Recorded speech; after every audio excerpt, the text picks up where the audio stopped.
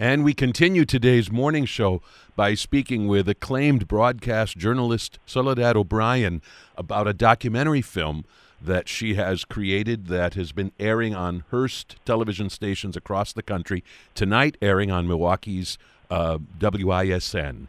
And it's called Outbreak: The First Response. And it takes us back to the earliest days of the COVID-19 crisis in the United States, focusing on the battleground of Seattle, Washington, which was a very serious hotspot for COVID early on. Soledad O'Brien, we welcome you to the morning show. Thank you, Greg. Appreciate it. So remind us, first of all, why Seattle? That is, why Seattle was such a trouble spot early in the COVID-19 crisis. Are we still sorting out, actually, what factors were at play in terms of making this such a serious hotspot? For us, yes, the answer is we are still in many ways sorting that out. But for us, Seattle was first in the nation. And so we wanted to explore what happens to the city that is really the first in the nation that has to deal with this outbreak, the worst public health crisis in 100 years, with a public health department that is underfunded and understaffed, as most are, frankly, around the country. Public health, as you well know, has been, funding has been cut over the last, 20, 30 years under every administration, Democratic administrations, Republican administrations. And so how would they deal with this crisis as they were also first in the nation? We were shooting a doc, actually, on homelessness in Seattle when coronavirus broke out.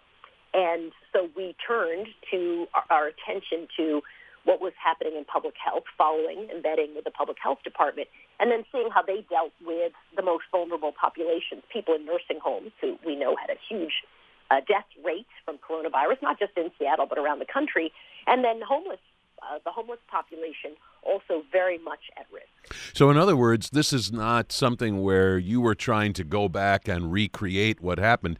You were in Seattle at the time. You were there with cameras and could capture what was unfolding, or at least many aspects of it. Oh, absolutely. Yeah, no, we were there. And our first meeting was sort of, coronavirus has hit. We have crews out on the street. What do we do?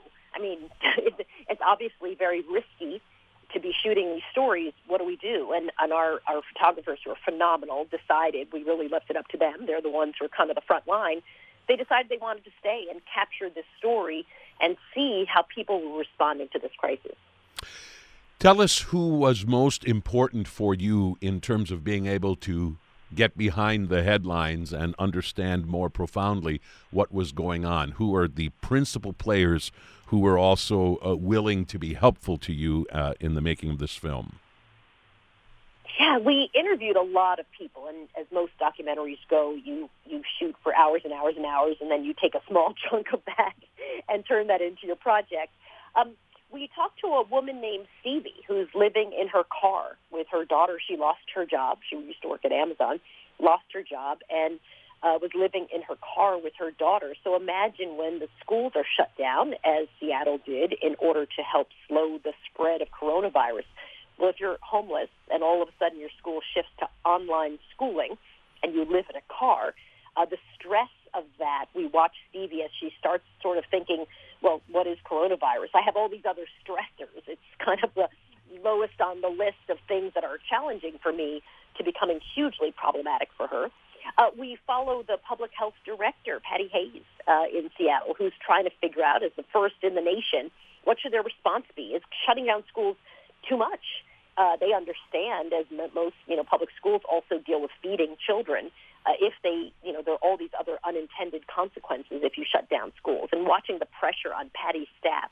And then there's a woman whose dad is stuck in a nursing home. He doesn't have coronavirus, and she's desperately trying to get him out before he contracts it. But, of course, she's unable to do so, and she becomes his advocate, but sort of the advocate, shouting through the window because she can't actually get into the building to see her dad. And, again, I think the most vulnerable populations dealing on the front lines with the virus. Obviously, what we are talking about, for the most part, is a heroic story of people doing heroic things in trying to combat this terrifying virus, often under less than ideal circumstances.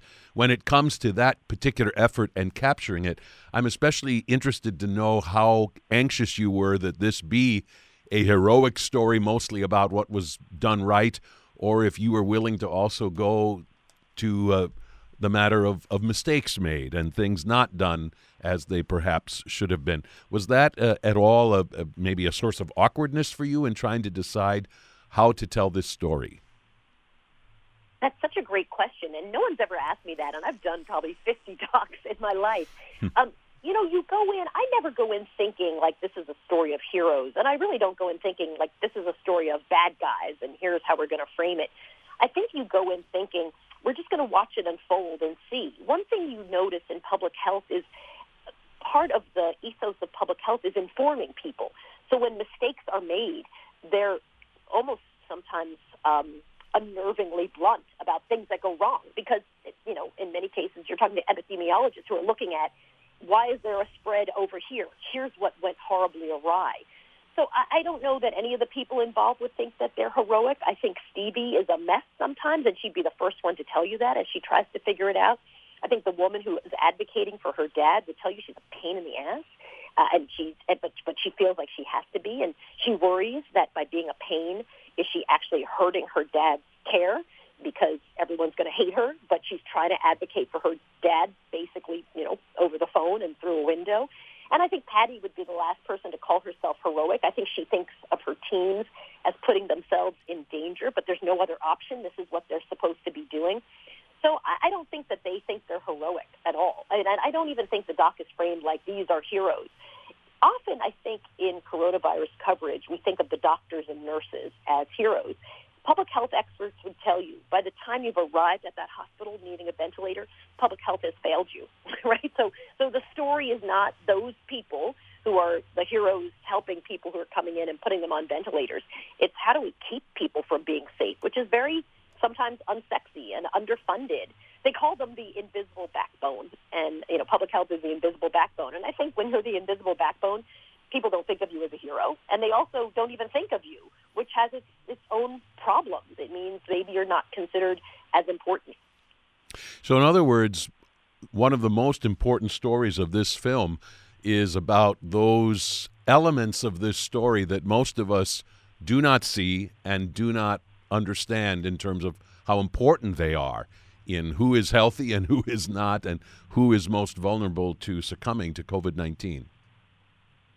Absolutely. And, it's an interesting thing to see how many frustrated and angry homeless people we spoke to who said, nobody really cared about us getting bathrooms until we could spread the disease.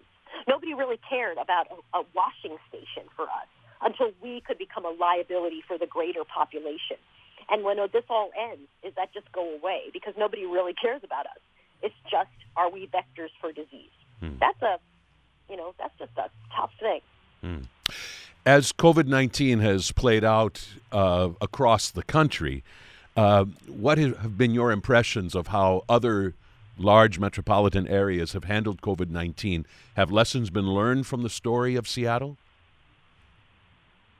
I think by some places, sure. And I think we're seeing spikes in other places, Arizona, Florida, Texas, obviously. So I think what's happened is mask wearing and even the virus itself and public health has been politicized, right? Like whether or not you wear a mask is a statement about your political leanings in some places. That's really not happened in public health before. And I think that becomes hugely problematic because it moves people away from the science of what we know about mask wearing and what we know about staying 6 feet apart and what we know about slathering yourself head to toe in hand sanitizer. And it moves into this idea of but I'm standing for something if I don't wear a mask, which most medical professionals and public health professionals will tell you is insane. So I think that's become hugely problematic. It wasn't really the issue in Seattle. Early on, people didn't think that they were taking a stand. I say that in quotes in some capacity. Certainly, where I am in New York, you can't get into a space. You can't go anywhere without wearing a mask. They won't let you into a store. But in other places, I think not wearing a mask is celebrated weirdly. so I think you're seeing some spikes, and that's going to continue this story of what the ultimate path and death toll around coronavirus is. This documentary film, Outbreak, The First Response, a look at COVID-19 in Seattle, Washington, airs tonight at 9 p.m. at Milwaukee's WISN TV. And broadcast journalist Soledad O'Brien, I thank you so much for joining me today on the morning show to talk about this powerful film.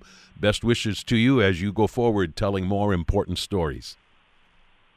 Thanks so much for having me. Appreciate it.